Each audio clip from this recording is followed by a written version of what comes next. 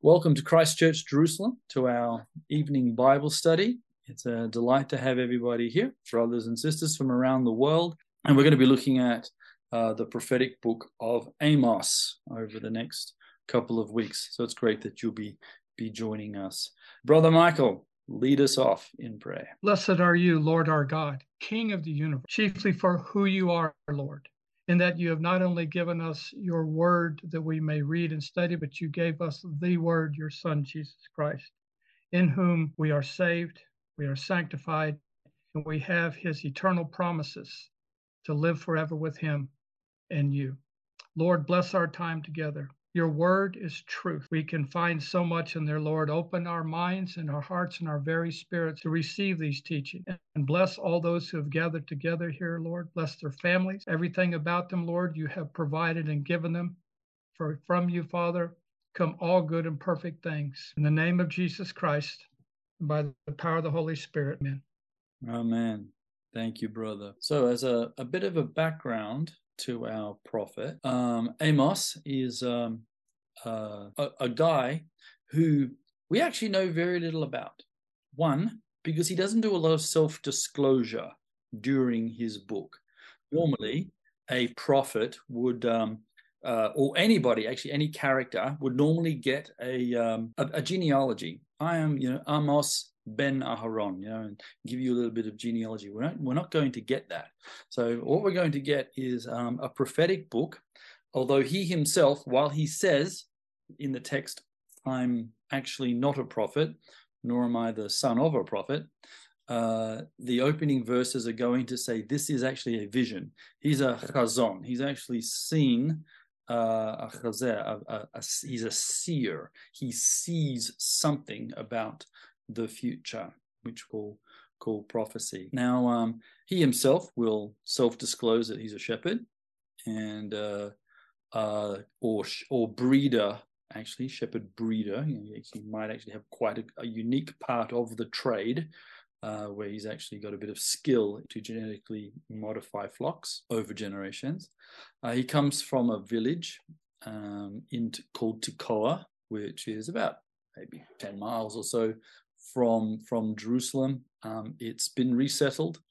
Maybe not as close to, it's not maybe not exactly on top of ancient Tekoa, but definitely in the area, not far from Efrat, in the Gush Etzion block. Actually, not that far from where Rabbi Moti used to actually hang around with his sister and family, Alon Shuf. And what's interesting for me, and I'm going to just say this right now, and we can wrestle with this as we go through the study, is Amos says, look, I'm not a prophet and I'm not the son of a prophet. And so that's great. Now that you've just described what you're not, why is God calling you? Like, what's your great characteristic that God would choose you to deliver this message?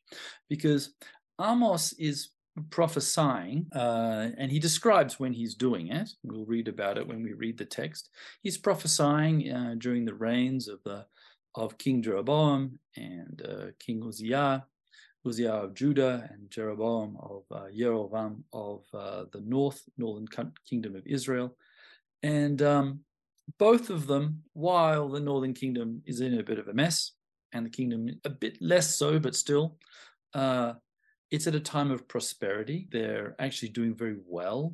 The northern kingdom is actually quite militarily doing quite well. It's not in exile in any size, shape, or form. It's economically prosperous, and yet you're going to have this message from the Lord. But at this time, there are these things called the schools of prophets. So we actually have bases of training for prophets, and there's not just one or two. They're sort of dotted around.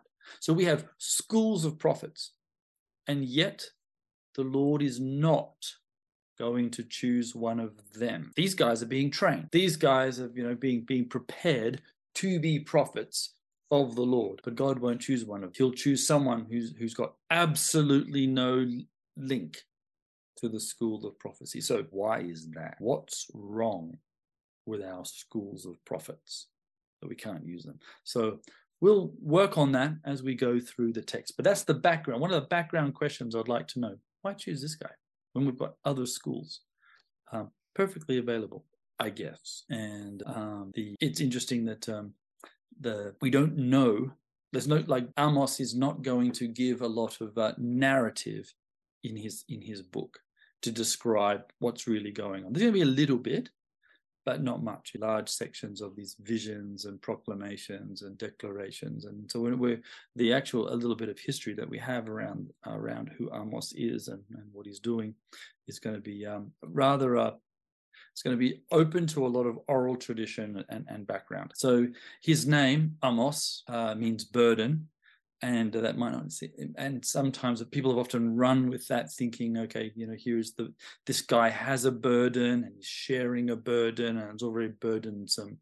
But we have to remember, in context, a lot of these people's names are actually short forms of a longer name. They're like your nickname. And his full name is actually Amasiah, okay, which is a name you actually see in 2 Chronicles 17:6, and it actually means the Lord carries the burden. And that's very different, isn't it, from the burden? And so one is, it's horrible. You've got a burden on you, and isn't it just a weight? And I've just got to start proclaiming and proclaiming and saying all these horrible things, when actually the name is, God carries this. There's a burden to be carried, yes, but who's carrying it? And so the names actually can come across as actually quite positive instead of quite negative. I also wanted to note that as in a lot of prophets, except for Elijah and Elisha, this guy is a seer. He sees a vision. It does not say the Spirit of the Lord filled me up and I began to prophesy. Okay, the Spirit falls on Elijah and Elisha, and what's interesting is they don't write books, just like Jesus. Spirit falls on Jesus, and he don't write a book either. Could have sat down and said, okay, John's in prison, so I think I shall pen the penultimate understanding of the kingdom of heaven. You'll all read it 1,000 years from now, and you'll be great. That's actually not what happens. So I think we have to keep that in mind as we discuss who are real prophets, what do they really do, what does it actually mean to suddenly either see a vision or get filled by the Spirit. Now, a lot of various themes that we might see in this book. Obviously, judgment's a big one. Judgment is looming. A lot of questions about why do evil people prosper. I mean, here we have the kingdom of the north, the kingdom of the south. Kingdom of the north doing really bad, but at the time that Amos prophesies, it's doing really well. It's has not been invaded. It is not in exile. He's now to prophesy. So when do actually prophets give their tasks? When do they actually do their preaching? Do they do it while the destruction is occurring, or do they do it before? Or do they do it after and tell everybody, this is the reason why you all went into captivity? Like, what really is this book trying to tell us in the past and in the future? Okay, what is it speaking to us now? How is God proclaiming his message? Or, as we're going to see in verse 2, how is he roaring, trying to get attention? Rabbi Mordecai Moti, you around? I am. I'm here. Fantastic. You got a little bit of background from your Jewish notes on the book of Amos? Right. I mean, I have been searching about it since we met, and it's very interesting that Amos is mentioned in the notes of the Lubavitcher Rebbe as one of the clever and brave prophets of the history, because it says Amos was not afraid to appear in Bethel at the very time when crowds were gathered there to worship the golden calf, which Jeroboam the first, had set up in a special temple. So, I mean, we will see it throughout the book. I'm just saying what he did. Like, you're a prophet, and there's like an alternative temple. There are pilgrims, so-called pilgrims going to worship the golden cow. And in the very midst of the celebration, Amos announces the terrible punishment that God would bring upon the sinful people of Israel. The crowd, of course, naturally becomes very angry. And their leader, as we will read, the false priest Amaziah, encourages the people to do violence to Amos. But the king Jeroboam protects the protect. And it goes like this, as we will continue to read it. It's 9 chapters. It consists of 9 chapters. But despite the several mornings and scary prophesying, it ends, he finishes his prophecies on a happy note, as we will see and read, that day, on the day of true redemption, will I rise up the tabernacle of David that is fallen, and close up the breaches thereof, and I will raise up his ruins, and I will build it as in the old days of old. It's not like a scary book, but it's just a book of a journey of a brave prophet in the midst of darkness. That's interesting that you mentioned where he prophesies in the midst of dark. He's going to deliver his message, as you mentioned, at a place called Beit El.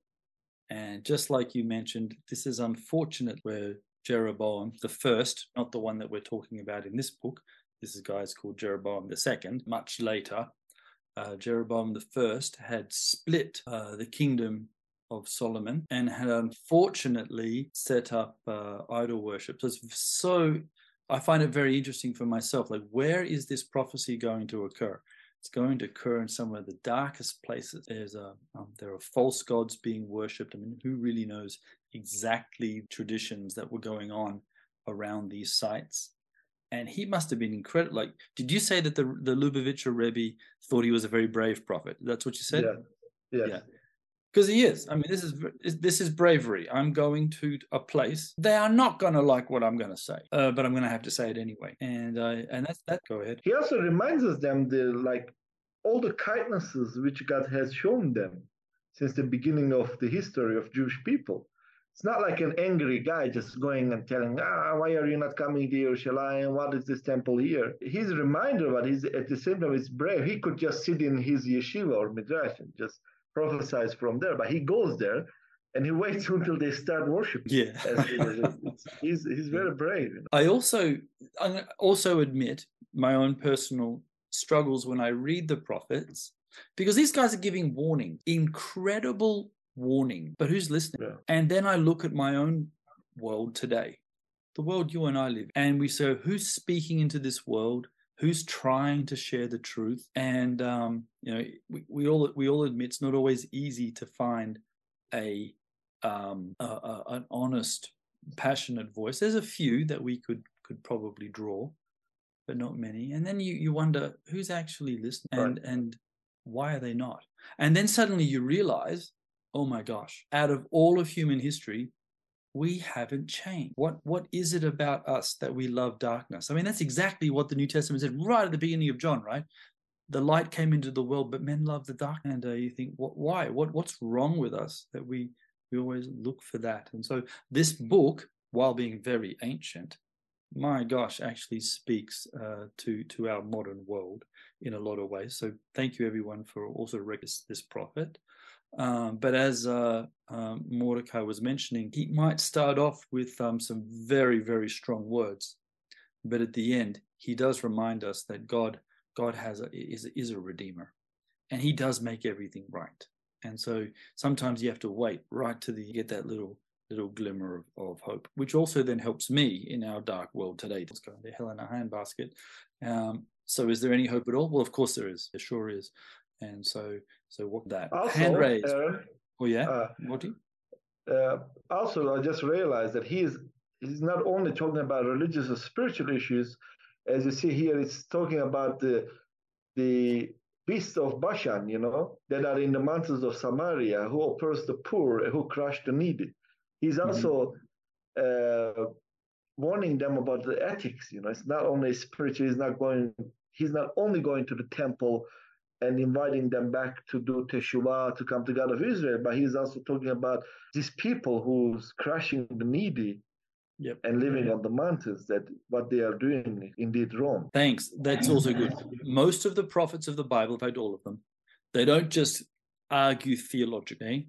We have to remember that Judaism and Christianity is supposed to be practical. It's not just theological pie in the sky. Everything just sits in your head and we all sit around tables with our books and scrolls. Eventually, you have to leave that study table and you've got to walk out the front door and you physically got to put it into practice. And so the prophets are also urging rich and poor, act like you really do have faith in the Lord, that you've actually learnt something from the teachings of God. Put those into practice. And so we should be encouraging each other to do exactly that. In this dark world, in this world that we might want to rage against, in this world that we might see a lot of, perhaps not a lot of hope per se, we've got to turn around and say, but I'm going to do what God wants me to do, and my light that shines from that's going to be impactful. I'm going to affect my little bit of the world, my little bit, just that little bit better. All right, so Vida, you've got a hand raised? Question, Aaron. Amos also is very unique in a sense that he's not just prophesying to Israel, he's prophesying to the nations round about, quite uniquely, because it's very specific that he has, Egypt and Damascus and all of that. And it's fascinating what you were saying about who's listening, because these nations would never have listened to an Israeli prophet anyway, a Jewish prophet. So I find that quite an interesting question to ponder, why he's bringing this message to all these nations as well. Thanks for raising that point, Vida, because I forgot to mention at the start that our dear little brother Amos is actually around other prophets. He sort of crosses over with people like Isaiah and Jonah. And you think, but Jonah, of course, does go to a Gentile city, so they get to hear him. But you've got to admit, you're right, just what you're saying. Amos is sitting around saying his message in Beit El. How does Egypt hear him? What does the king of Assyria care? That there's some little guy, shepherd boy, hanging out, just north of Jerusalem, telling everybody, woe is the Lord, where doom is coming. It's a good question. Who is listening? And I hope that at the end of every session, we're able to say it's us. But that's going to be one of the things we can say. Okay, I'm listening. Even if they're not, I am. God's word doesn't return void. But good point. Who is listening to this place? All right. Okay, guys, let's have a read of the text. And I'll read. It's 15 verses, so I'll give it a go. Personally, I am reading from the New American Standard. Now, why am I reading from a New American Standard? Not because I woke up one day and had an epiphany and decided this is the best version ever. It was something like this. I reached on my bookshelf where I have lots of different versions, and I took one that had Hebrew and English on either side. Just happens to be in a New American Standard. Okay, I'm one of those guys who thinks that there's a treasure and probably a little bit of a fault in all translations. They are by default translations. So if you want to know what really the text says, go learn some biblical Hebrew, people. But and even then, you probably still struggle because some words only appear once or twice. So guys, here we go.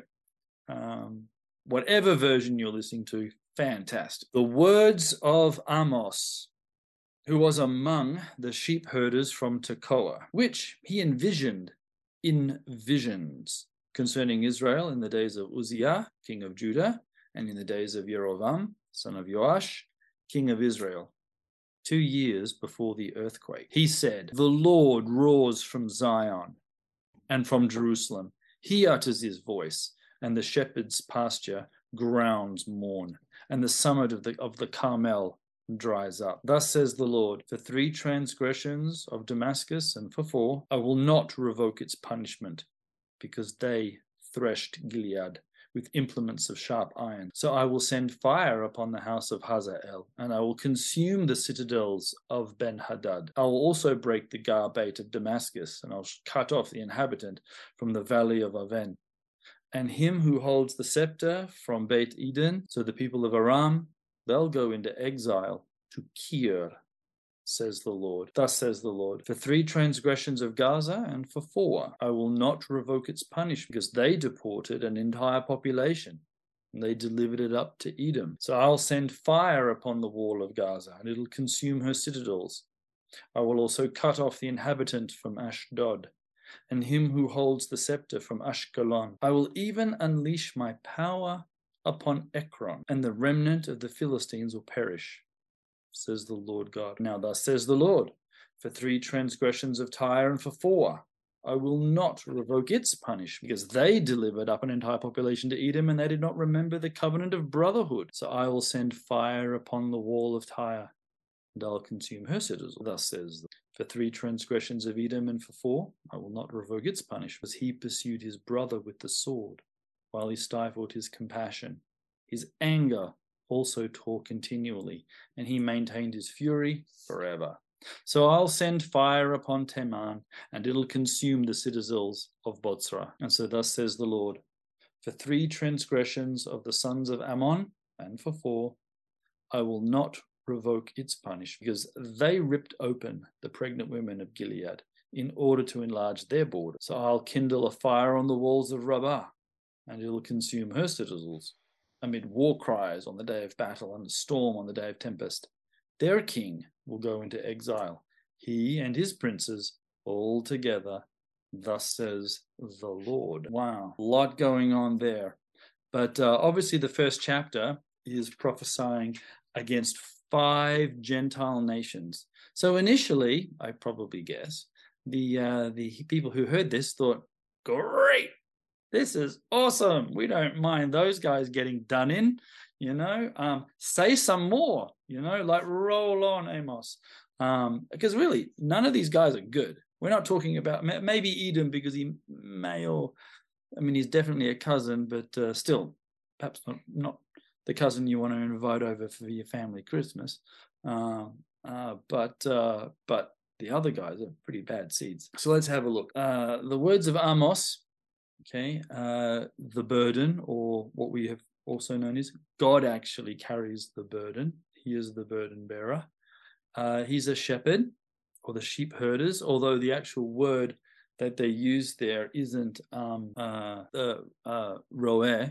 for word for sheep herder. It actually is a different word which implies sheep breeder, that he's actually got a bit of skill in his craft, not just one of the guys who just simply tends the flock. So that's an important job, but the guy who actually can manipulate the gene, create the unblemished sheep and goats that are required for sacrifice. So he gets a vision. He gets a chazah. He sees something. The Spirit of the Lord doesn't fall upon him. He actually sees something, which he then sends back a message. So in the New Testament, who gets to see something? Very famous book. Who's the seer? New Testament. John, correct. John saw into heaven. And so it's not that the Holy Spirit fell upon him and he suddenly just started prophesying. He actually got to see something. So you're looking at a character. Amos is having the same sort of visions, chazon, just like John has done. Okay, he's seen something, probably a bit shocking for him, just like John had no idea, really how to grasp what he was seeing. But then he immediately, one wrote it down, although he actually asked an angel, help me out here. Here, Amos has to start to proclaim out loud what is actually seen. It gives you the time period between the 2 kings, Uzziah and Yerovam. And it's interesting for me that Yerovam is the king, around the 2nd, who's in charge of a very prosperous Israel at the time, has the same name as the guy who begins to lead Israel into idolatry. Which I sometimes think that can't be coincidence per se. The story of Yerovam is a very, very interesting one, and it's found in Kings chapter 11. You get the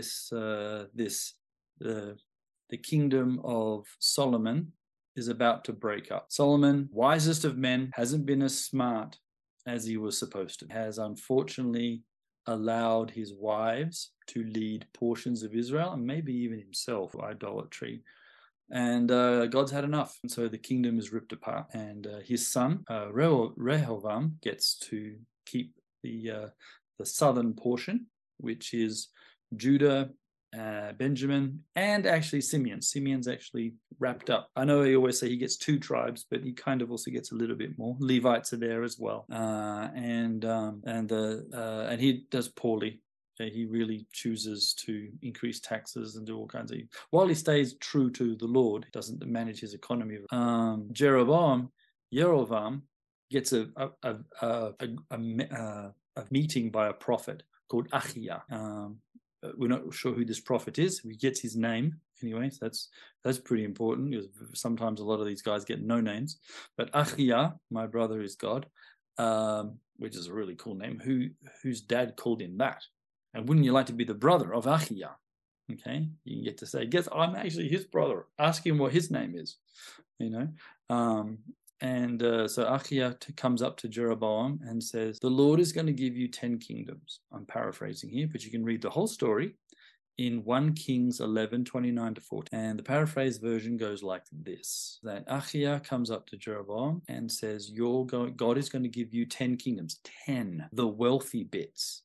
Not the poor desert bits, the wealthy bits, the bits with access to the Mediterranean. Now, what is Mediterranean? Medi, middle, Terran, earth, middle of the earth. Okay, the people were thinking that the center of the world was right there. And they're in it. They're in the center of the world. This is a great place to be.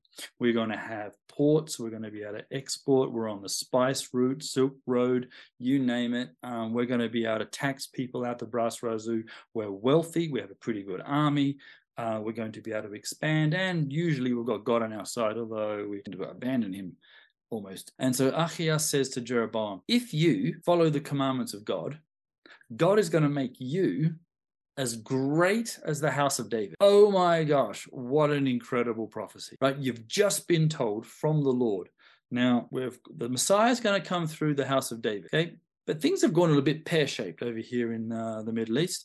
But you're going to have 10 tribes. Now, if you obey the Lord, you'll be just as famous and as powerful and as influential as the house of David. What do you think? And instead of saying, awesome, he goes completely off the rails and engages in setting up idol worship in the north and south of his territory, and probably everywhere in the middle as well, but 2 major centers, and begins to lead the people of God astray. Which, of course, then begs the question, what's the question that you immediately have to ask? The question is, what is God doing? Seriously, there wasn't another king that Achia could have gone up to and said, hey, you do. I mean, Jeroboam's not a king. He's not royal in any way, size, shape, or form. He's been working in the house of David, in the house of Solomon. But there was nobody in all of the 10 tribes. There was no one in Ephraim. There was no one in Asher hanging out in Nahariah. There was no one, in Manasseh. He's got 2 portions of territory. Somebody in his territory must have been actually a God-fearer. They could have been better, but that's not what happened. So it's very interesting that Achia comes and says, you do this, and then he says he goes the complete opposite, and so he then begins to lead people astray. And it's in his namesake that Amos comes forward to declare something. What's he going to declare? He's going to initially say, "The Lord roars from Zion." It's not, "This is the word of the Lord. Hearken thee to the Lord speaking softly and gently." This is actually a roar. This is a lion's roar. Something has so kindled the Lord that his first utterance is a lion's roar. So it denotes definite anger on the behalf. We also get this little bit of time, 42 years before the earthquake, and there was a few commentaries that were trying to actually pinpoint the exact date, but really, the best commentary was one that said, actually, geologically, we know that earthquakes have happened, and we can give you a approximate time period, but not really. Okay, so there was one, and it was obviously a big one, because Zechariah also mentions this earthquake. So there was a definite something happened that people could then make time about. They, 2 years before the earthquake, 1 generation after the earthquake.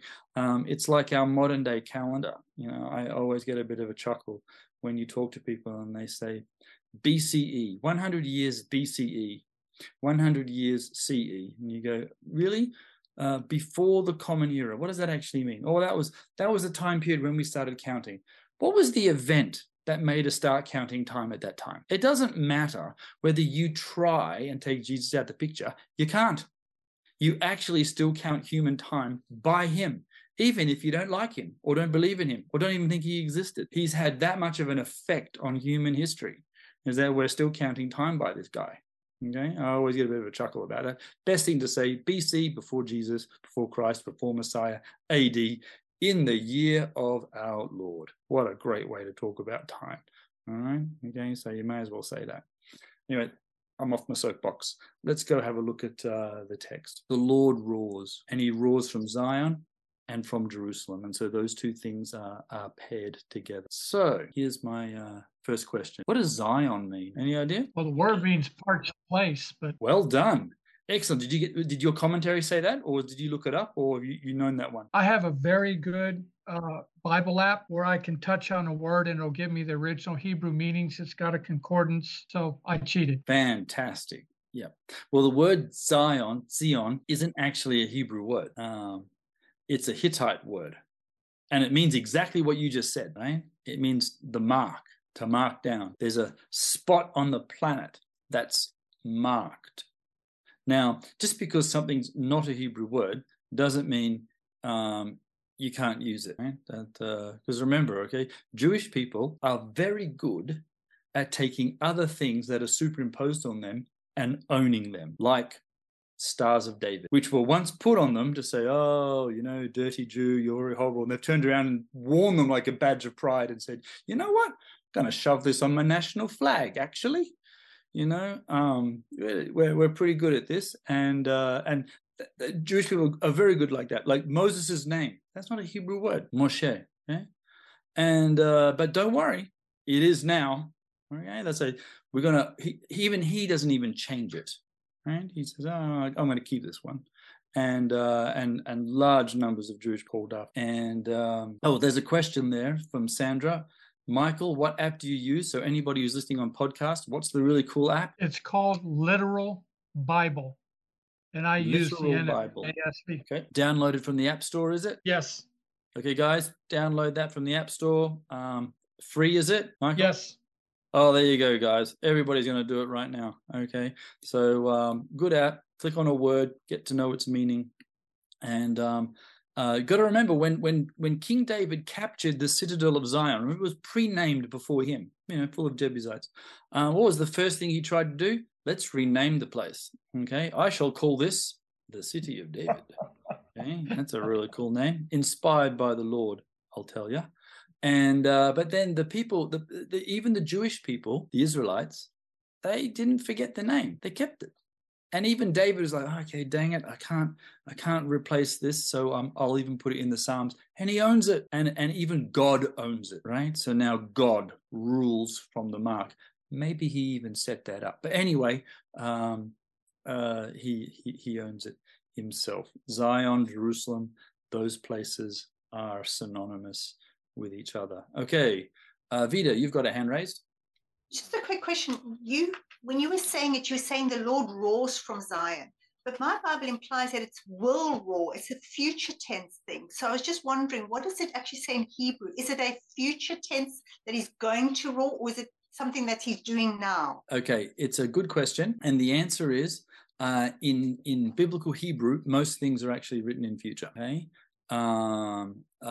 That's actually just the way it is. And what happens is, the beginning of the sentence starts v'yomar, and which literally means and he will say. Okay, but the in biblical Hebrew, the vav is what's called a conversive vav. It means it takes the future tense and actually switches it into past tense. So even though it's actually written in future, it's actually read as in past. Because I always find it interesting in the book of Exodus that God says, build me a tabernacle and I will dwell with you. Right? And of course, in Hebrew, that's all in future tense. You will build me a tabernacle and I will dwell with. And so what that means is, so let's put our Jewish caps on. If we read things that are in both future and past, how should we read? Which one are they? Yeah. And I think that's one of the very, very beautiful ways that we've got here. God roars from Zion, and he will roar Zion. You have built me a tabernacle, so I'm dwelling with you. And you will build me a tabernacle in the future, and I'll dwell with you then. These ideas that show up in our text. So, what version have you got that said that? It's a King James. Yeah, King James will say that. Interesting. Okay. All right. Cool. That's very good, because that's actually literally what it's written, but the context is it's also a conversive verb. So God roars from Zion. There's some sort of reaction. Something's been building up, and God is not going to tell this little shepherd boy from Tekoa, hey, go speak nicely to people and tell everybody I'm slightly miffed. Okay, this whole golden cow thing, didn't really like it the first time, not really fussed with it the second time. Do you mind putting it away? No, we've really got some a rather strong shout here from the Lord. So God's actually really coming through with a call, and as he utters. Now remember, Amos is the shepherd, so he's really his first image and motif is about how the shepherds feel about this, which is everything shakes, right? These poor guys, everything is shaking. The animals are probably terrified. They may have been running or even just scared witless. And Carmel, which is normally a very fertile part of Israel, all dries up. Like when God speaks, there's an effect on the world. Okay, so that gets everybody's attention. Now we're ready for the Lord to actually speak. And then he turns around and he starts talking about all our enemies. So we're all very happy with chapter 1. So we can go down the list of all these bad guys and see. And I bet if I ask right now, anyone here want to prophesy against our modern world? I'm sure we'd all be able to say something, yes, about those guys, okay? Pick one. All right. If we're Republicans, we can say something nasty about the Democrats. If we're Democrats, we can say something nasty about the Republicans. And if we're monarchists, we can tell all these non-monarchists how wrong they are, and et cetera, et cetera, et cetera. There's always somebody we can yell at. And I think what's really good is so we've got a little text here from Andrew in the chat. I wonder how the people of the large northern kingdom, and it was the wealthy part of the split, felt when a shepherd from the south, those hicksters from the south, who walked around with pieces of wheat stuck out of their teeth, comes up and started saying, the Lord will roar. Not from you, not from your great capitals, of which they did have some, and they had some mighty fortresses that you can still go and visit if you come and do a nice tour of Israel. Go and see Megiddo and Lachish and some Chatzor and see some really good, strong fortifications. It's going to come from this the poor south. Duck Dynasty is going to tell you what's true. That obviously annoys everybody living. So we begin with judgment. It's Damascus. Oh, Michael's got a comment here. I've just completed a course on intercession. Well, that sounds interesting. And the focus was, if we see something that offends us, our first reaction should be to pray. Very good point. Often not our first reaction, but very good point. To stand in the gap between evil on earth and pray God's mercy from above. Yeah, that's a good point. Because obviously, let's all admit, including myself, obviously our first reaction is to get angry. And thus saith the Lord, your doom. One of the things we were talking about just recently in the character of God is from Genesis 4, Cain and Abel. God defends the guilty. It's one of his characteristics. Well, why would he do such a thing? And then we realize we're all guilty. Yes, so I'm really kind of glad that's what he does. So that's a good point. So here we have, though, the prophet, roaring or declaring the roar against the north. And then you get this interesting phrase, for 3 transgressions and for 4. So that's not a real number. Okay, it's not that there were 3 and then God's actually going to add a 4th sin because he's all forgot what the 4th one was. Okay, that's like saying, here we are studying Judaism 101. Okay, it's a phraseology, right? Jewish roots 101. Okay, let's call 911. Okay, there are certain numbers that pop up and everybody just knows what they mean. right? Funny thing about Israel is you can actually call 911 and you will get the police, even though actually the real police number here is 100. Okay, but everybody just seems to know certain numbers, and for this prophet, for 3 transgressions and for 4 is going to be his little call sign of let me tell you about our little brother and sisters over there in Damascus. And Damascus has got some transgressions. So anyone know what's been going on in Damascus at around this time period? So Damascus is a very old city. It's one of the oldest inhabited cities on the planet. It claims a time period of 5,000 years habitation. Okay? Some of the other older ones are like Jericho, also claims very old habitation. So a lot of archaeology there, a lot of people, but because it's been so old, it also has had a lot of time to develop a power base. So it is the regional capital.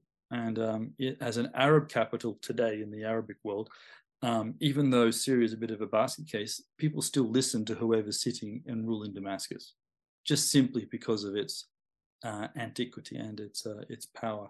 And it was a power base. Now, Israel, the northern kingdom, had a tenuous border with Syria, and actually a couple of kings prior to Jeroboam and Jeroboam himself, their armies dealt a very severe blow to Syria. They went there and they did a number on them.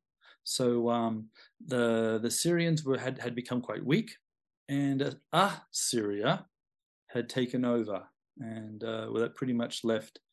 So then Assyria bordered Israel, a strong Israel. So Assyria hadn't invaded yet, and so that left Israel to be quite prosperous. But now the power center had turned to this rather large empire called the Assyrian Empire, and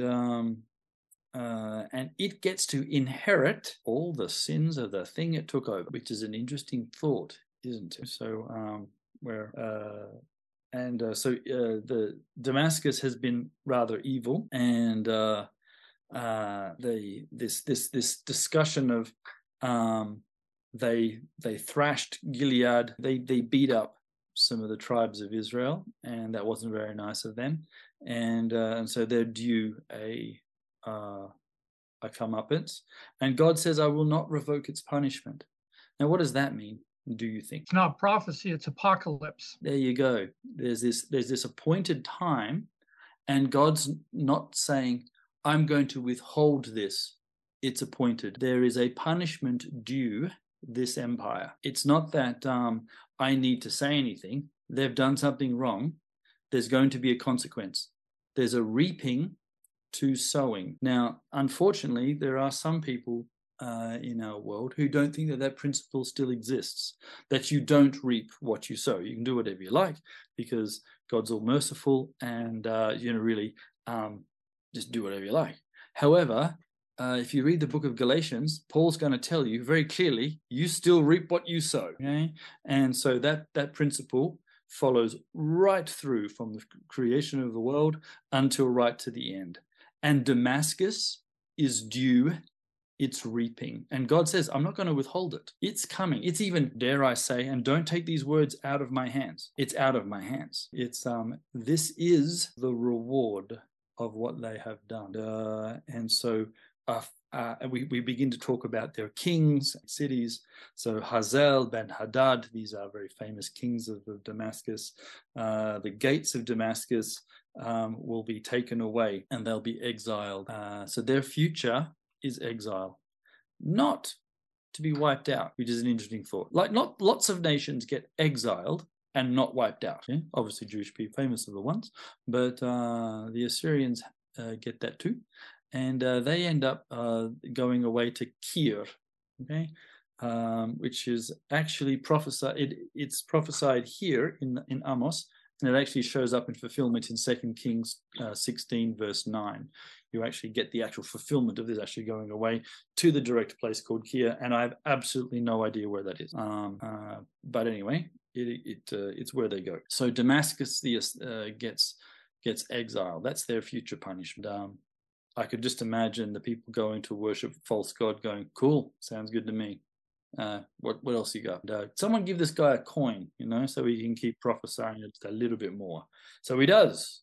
And so the Lord continues to roar. Now we start to talk about Gaza. And oh my gosh, we all like to talk about Gaza because Gaza is still giving us problems, right? Okay. And in Hebrew, it's actually Aza, and which means stronghold, and it really was.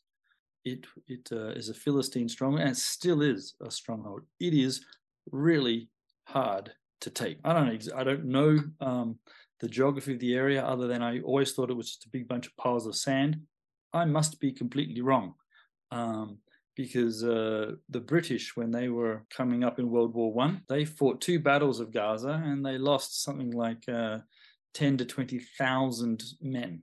Huge Commonwealth War cemeteries are actually still in Gaza today. It is, in the past to this day, has been a stronghold. It is a very well-named place. There is a Philistine city, and he lists a whole bunch of other Philistine cities like Ashdod, and Ashkelon, which are today port cities inside Israel.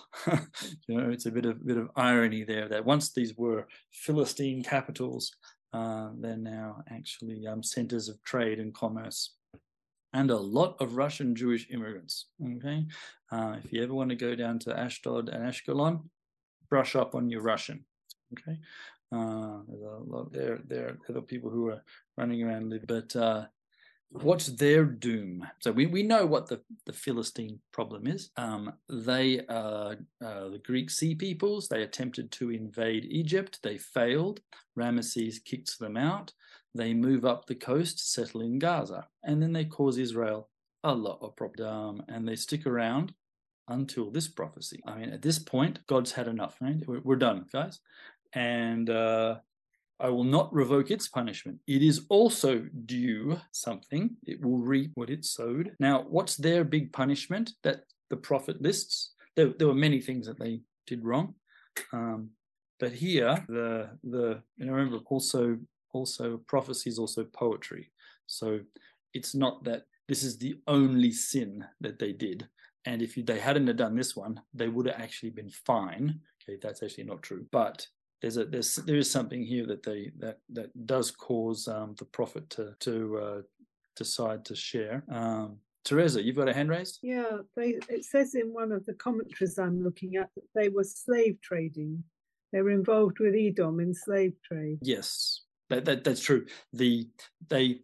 Now, can you or can you not own slaves in the Hebrew Bible? You can. You can. That's right. So the punishment is not, oh my gosh, you captured slaves, you're toast. Because I could just imagine Israel going, oops, you're free. Whew. Yeah, I never really had him. He's just a friend. Israel had slaves too, and even after Jesus, they had slaves. There's a famous midrash which I use as a proof text to allow myself to go and actually pray mincha prayers with a group of Jewish people. Is Eliezer ben Hirkonos was at a synagogue, and they only had 9 people for their minyan. Oops, we need a 10th. So it said Eliezer went home, freed his slave, and brought him to prayers. Okay, so here's our rabbi going to pray. He's got a slave at home, right? And then the idea is, we need a 10th righteous person. Where are we going to find one of them? I'll go make one. Right?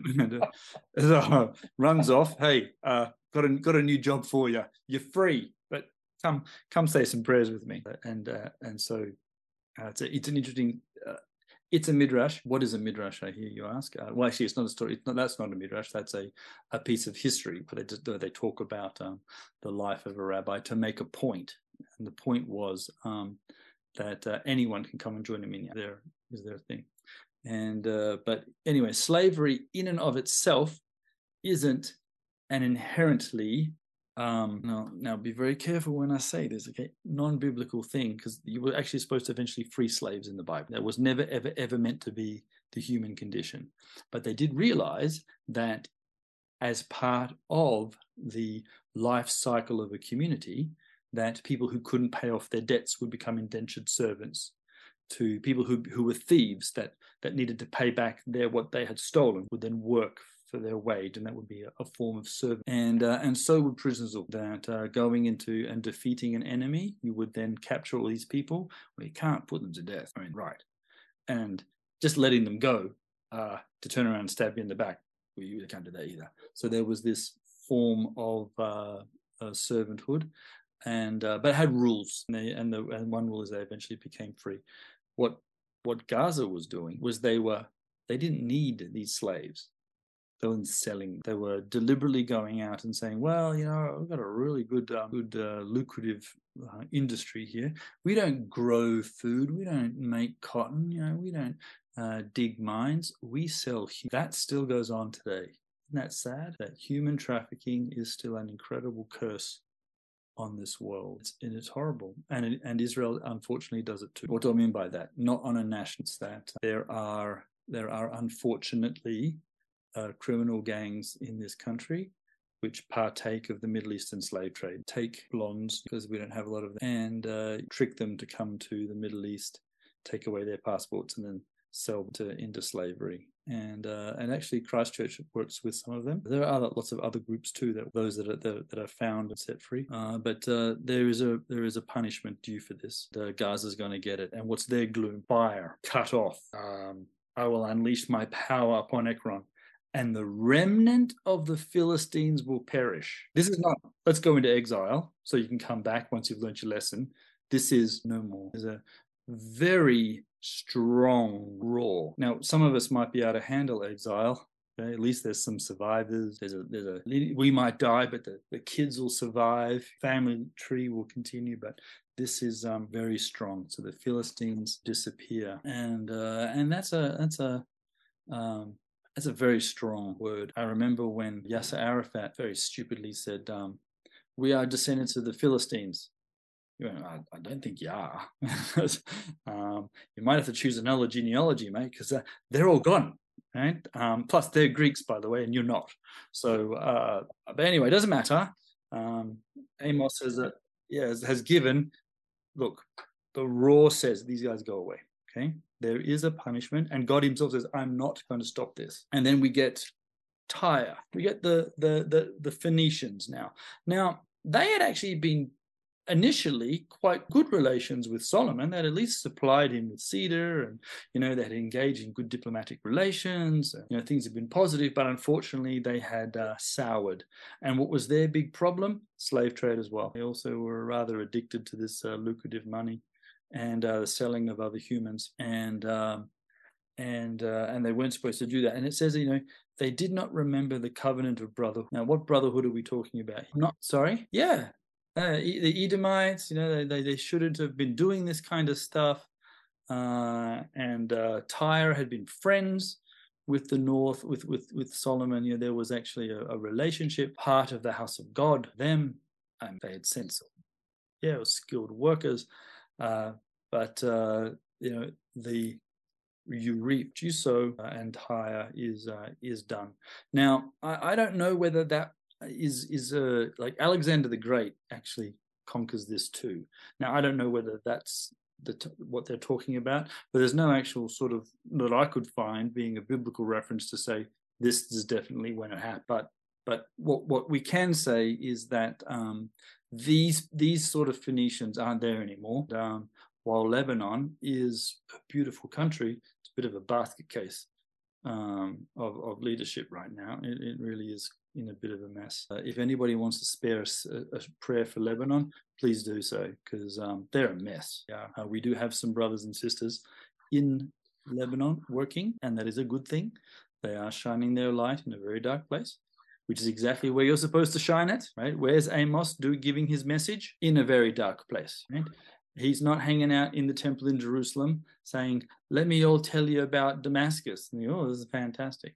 Okay, he's crossing the boundaries and putting himself on the line, dare I would say, and saying something. I mean, right now, this is what people want to hear. I find this is commentary for myself. I find a lot of the prophets of the Hebrew scriptures say things that people don't want to hear. And I discover that most of our modern day prophets keep telling me things I want to hear. And I'm not 100% sure that that's right. But that's enough from me. Hand raised. Vida. Great question. With the covenant of brothers, it's a very unusual phrase of words. Is it a covenant like Laban and Jacob had? Or is it just because they were brothers? What does that covenant of brothers actually mean? Is it a covenant or something, just they were brothers? That's a good question. Brit Achim, the covenant of brothers. That's literally what it says. The first time that the word covenant is used, does anyone remember? It's in Genesis 6:18. Correct. It's the covenant that God makes with Noah, right?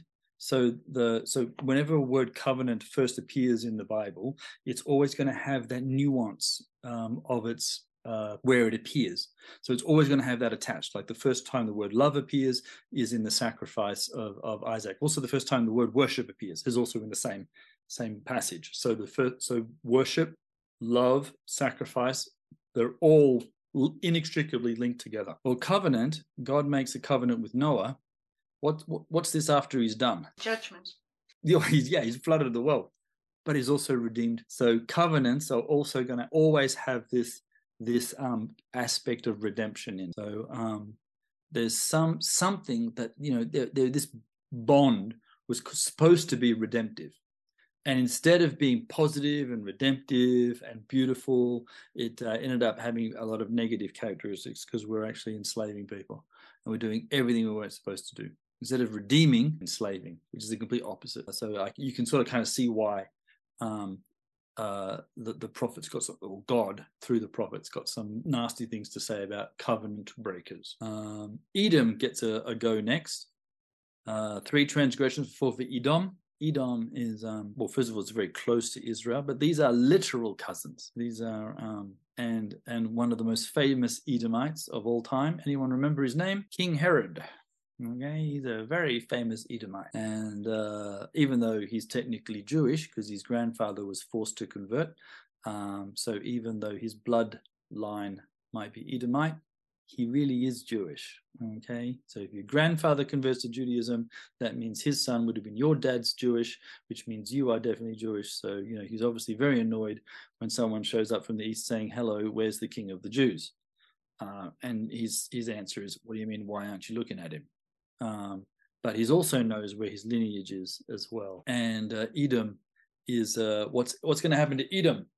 Okay, God, I will not revoke the punishment. You will reap what you sow. This is a universal rule. Very interesting. Like if I steal a car and then I get caught by the police and I say, I repent, what happens to me? You go to jail. I still go to jail. That's right.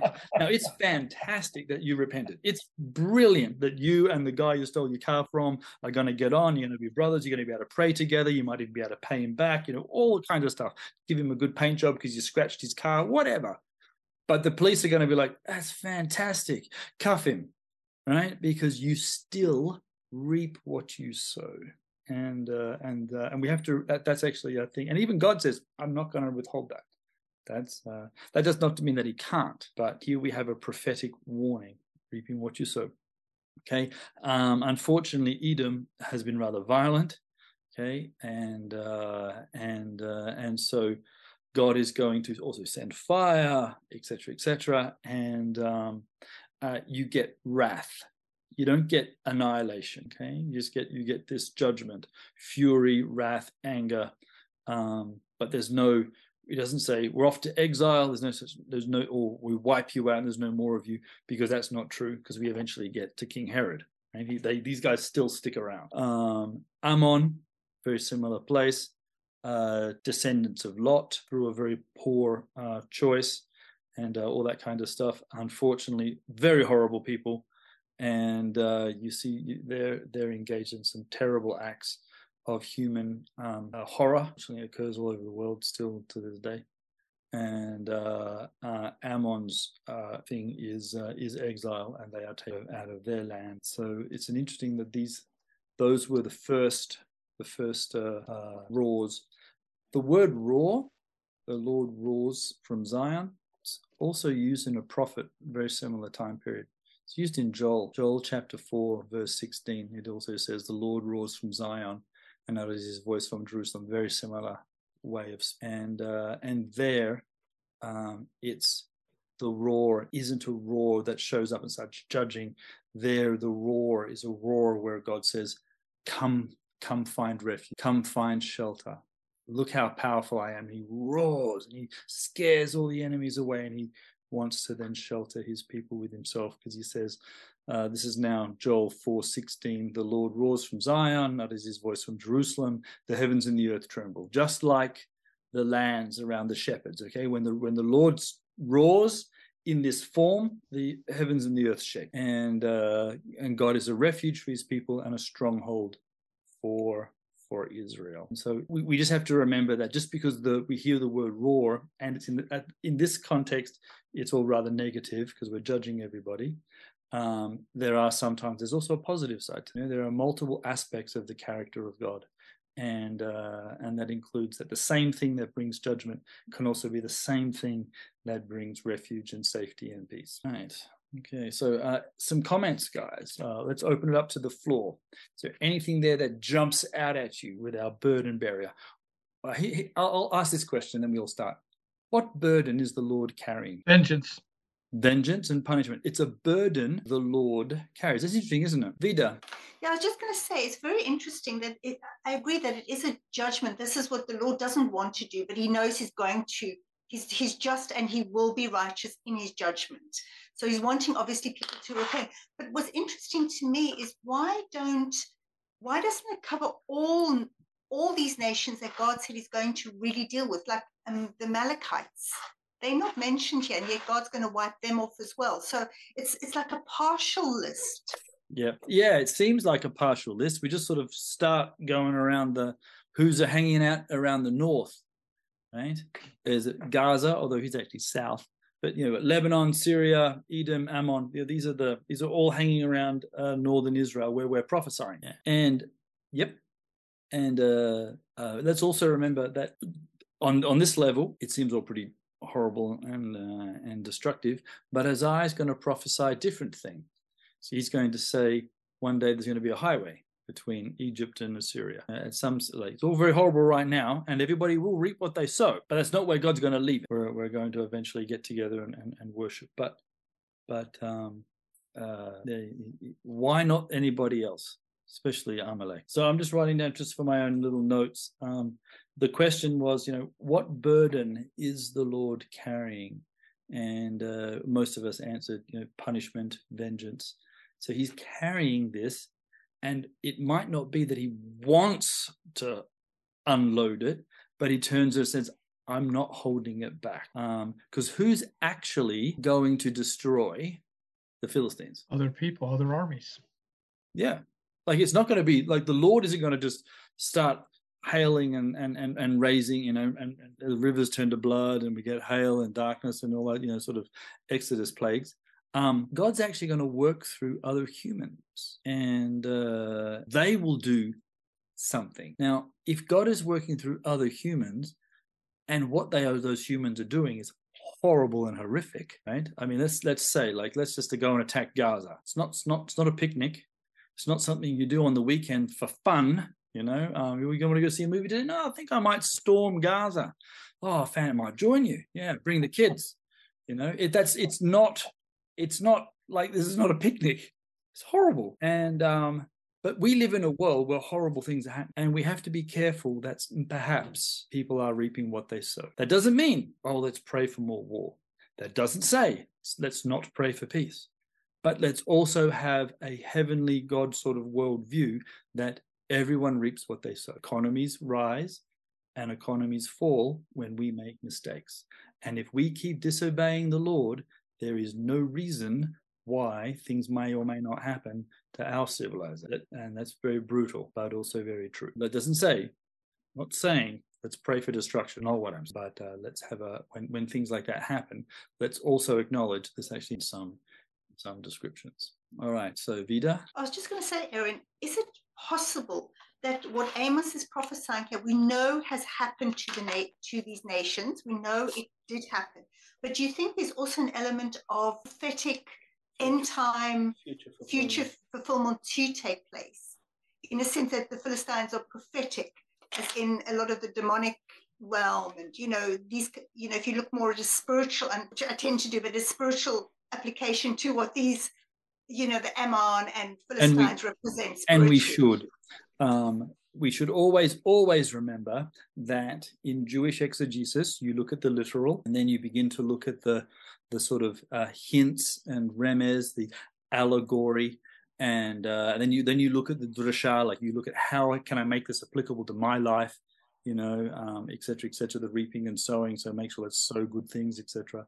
But then you also have to look at the sod, the mystical, the spiritual, and you have to understand that these are heavenly battles as well. And yes, we should always also remember that too, is that when the Lord roars, then he turns around also to the enemy and says, I'm coming for you too. And you also reap what you have sown.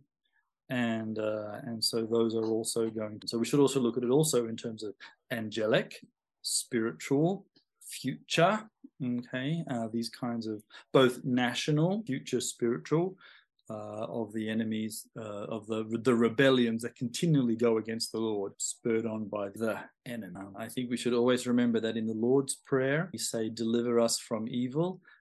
We have to remember that in Greek and Hebrew, that actually has a definitive article, the evil. It's ha-ra, the evil one. We do ultimately have someone against us who won't eventually stand. Other comments about this text, that anybody got an idea why Amos is chosen? Why are we not choosing one of the guys who've been training in our many schools? Is it because he's righteous? Well, it doesn't say so. Could be. Why not? Yep. The text doesn't say. In fact, it gives us so little information about him. You get his name, which is actually a short form. You get his job description. Okay, so he's got a little bit of talent in terms of genetic engineering. And that's pretty much it. He's not corrupted. Okay, so that would therefore imply that our schools of prophets are. That's an interesting thought. Teresa, can you add? Teresa from London. Yeah, I see. I was thinking on a slightly different line, which is that he's a shepherd. He's a very simple kind of, he's at the lowest end, really, of the jobs, isn't he? In terms of, it's a very simple, poor sort of role, although his is slightly elevated by the breeding part of it. But basically, they are the lowest of the low, aren't they, the shepherds? And God tends to choose very often the simple person, the shepherd, not the affluent, rich person who perhaps is not so aware of their need. He does at this stage, because the initial shepherds were actually the lords of the realm. So prior to urbanization, people like Abraham, Isaac, and Jacob were like clan kings. They might be nomadic, that's true, but they had wealth, and they had servants, and they had warriors, so they could engage in international politics, like the Battle of the Five Kings. They were the movers and shakers. They were the well diggers and the people who named places and entered into covenants. And then once, of course, you urbanize, well, then all the wealthy people want to move into town and buy a nice villa. And so who's going to look after all my sheep? Well, then it turns out to be the poor people. So exactly what you're saying, now we're at the lower end of the socioeconomic status, and God chooses him. Just like he chose to reveal to shepherds the Messiah's birth. So I'll take the lowest of my socioeconomic strata and say, hey guys, probably should go into town. Really good Lamb of God being born there, right? Very interesting. All right, bunch of hands raised, and I'm going to honor all of them. Roddy, you're up. You haven't said much. I was just going to add to all these things, lower at the socioeconomic line hierarchy, but at the same time, he held a level of respect. Some way, somehow, through his job, his travels, people probably would give an ear to him on some level, even though socioeconomically speaking, lower, but still held a level of respect. Good. Thanks, man. He probably did. He does seem to be quite eloquent. His poetry is really quite good, which is very interesting. Sandra. Hi. What actually fascinates me is that there is a school of prophet. I always thought of prophecy as a gift from God, that God gives you that gift and you have the ability to tell God's word. But to have a school of prophets, it means that something that you learn, like you do a theology course. Yeah, that's a really good point. I honestly don't know how to answer that per se, because all I can say is we acknowledge their existence from the text, and it does seem to go against everything we understand about a gift of prophecy. That how can this possibly be something that you learn? But then again, the gift of teaching.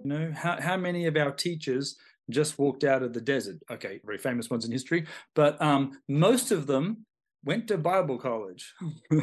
Most of them did some language studies, etc., etc. But it is interesting. There is a school of prophets. What exactly are they learning? How are they learning it? And where does that come in with the idea of a gift? Good questions. I can't answer it, but all I can say is that at this time in Amos, God doesn't choose them, and there must be a reason. Kate, you got a hand raised. Yes, I remembered my question. Somebody was trying to ring me, which stopped me. Would he have been like a sole trader? Would he have been one man, or would he have had disciples or followers, like a rabbi would? Because, for one man to take up a task like that would have been quite mighty, really.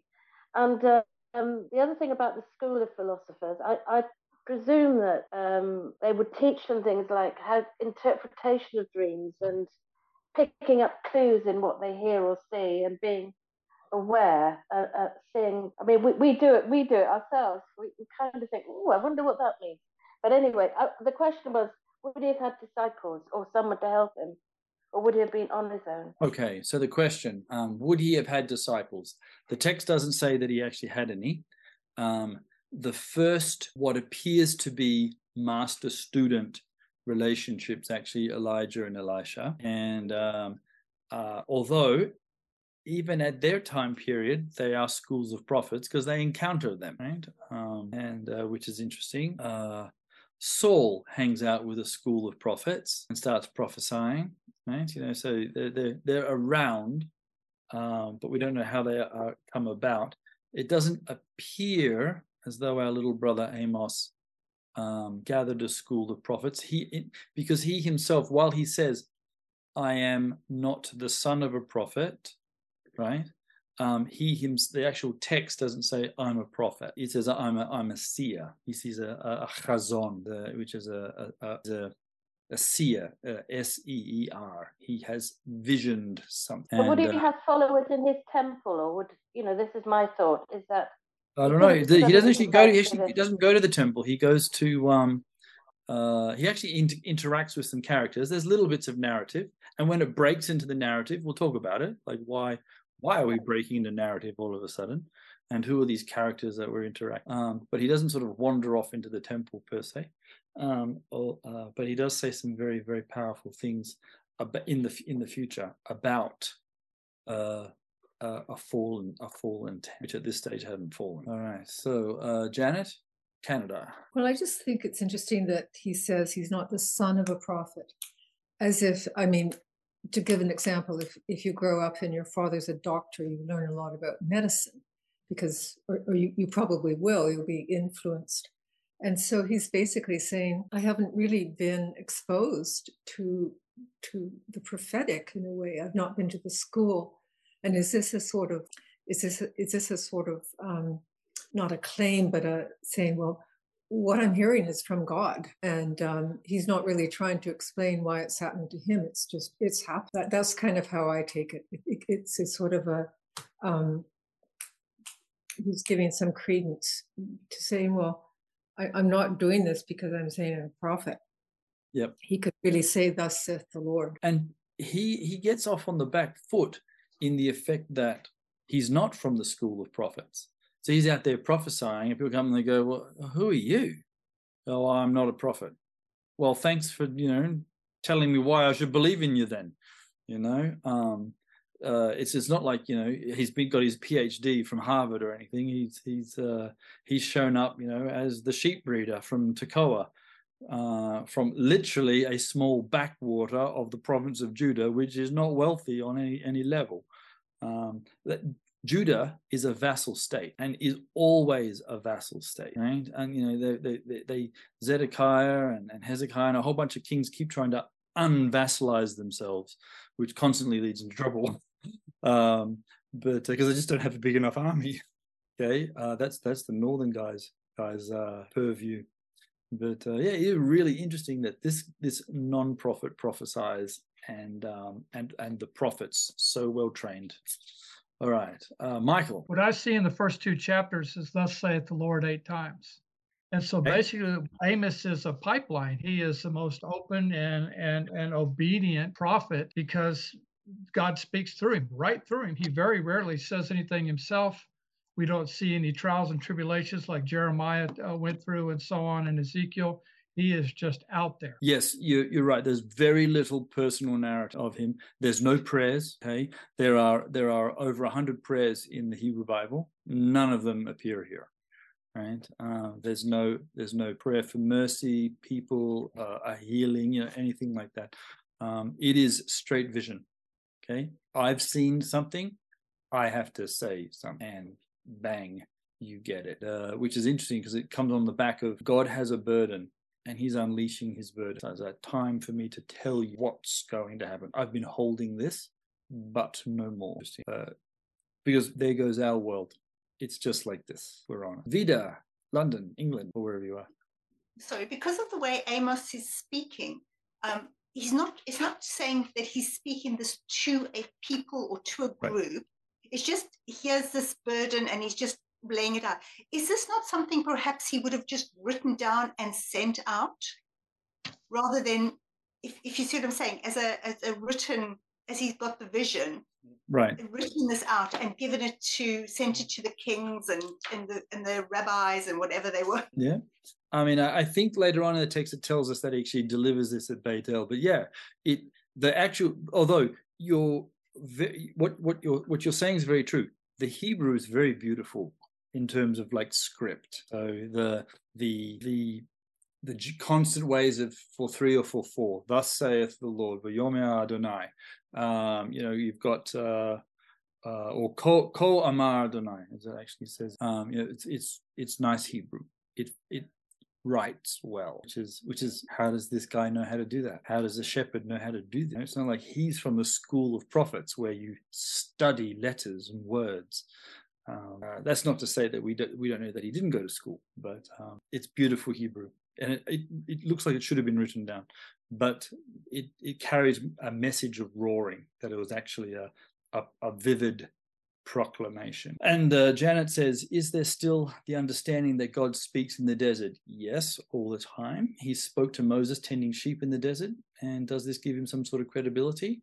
I think yes, because the leaders were always the shepherds of Israel, and even the leadership of Israel, kings or whoever, were always also termed as shepherds, and we're going to eventually get a good shepherd. And at Sukkot, you always build a sukkah wanting one of the shepherds of Israel to come and visit you. So even though that we have a low socioeconomic class, they're still held on a prophetic level, in a high esteem. So maybe that was a great benefit for him. God looked for a shepherd to be able to give his vision to. Yeah. He doesn't seem to get a friend to come along to help him. So who writes all this eventually? Well, if it is him, he writing really well, some class. All right, guys. Thanks for wrestling with our first chapter.